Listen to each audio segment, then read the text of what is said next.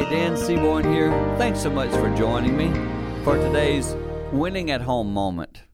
I want to give you a piece of advice that's been helpful for me lately. When I'm stressed, when I'm not doing well, I've been trying to go to sit alone in a quiet place and just make sure I calm myself down. Too often when we are bent out of shape or we're highly stressed, words come out of our mouth that can affect people for a long time.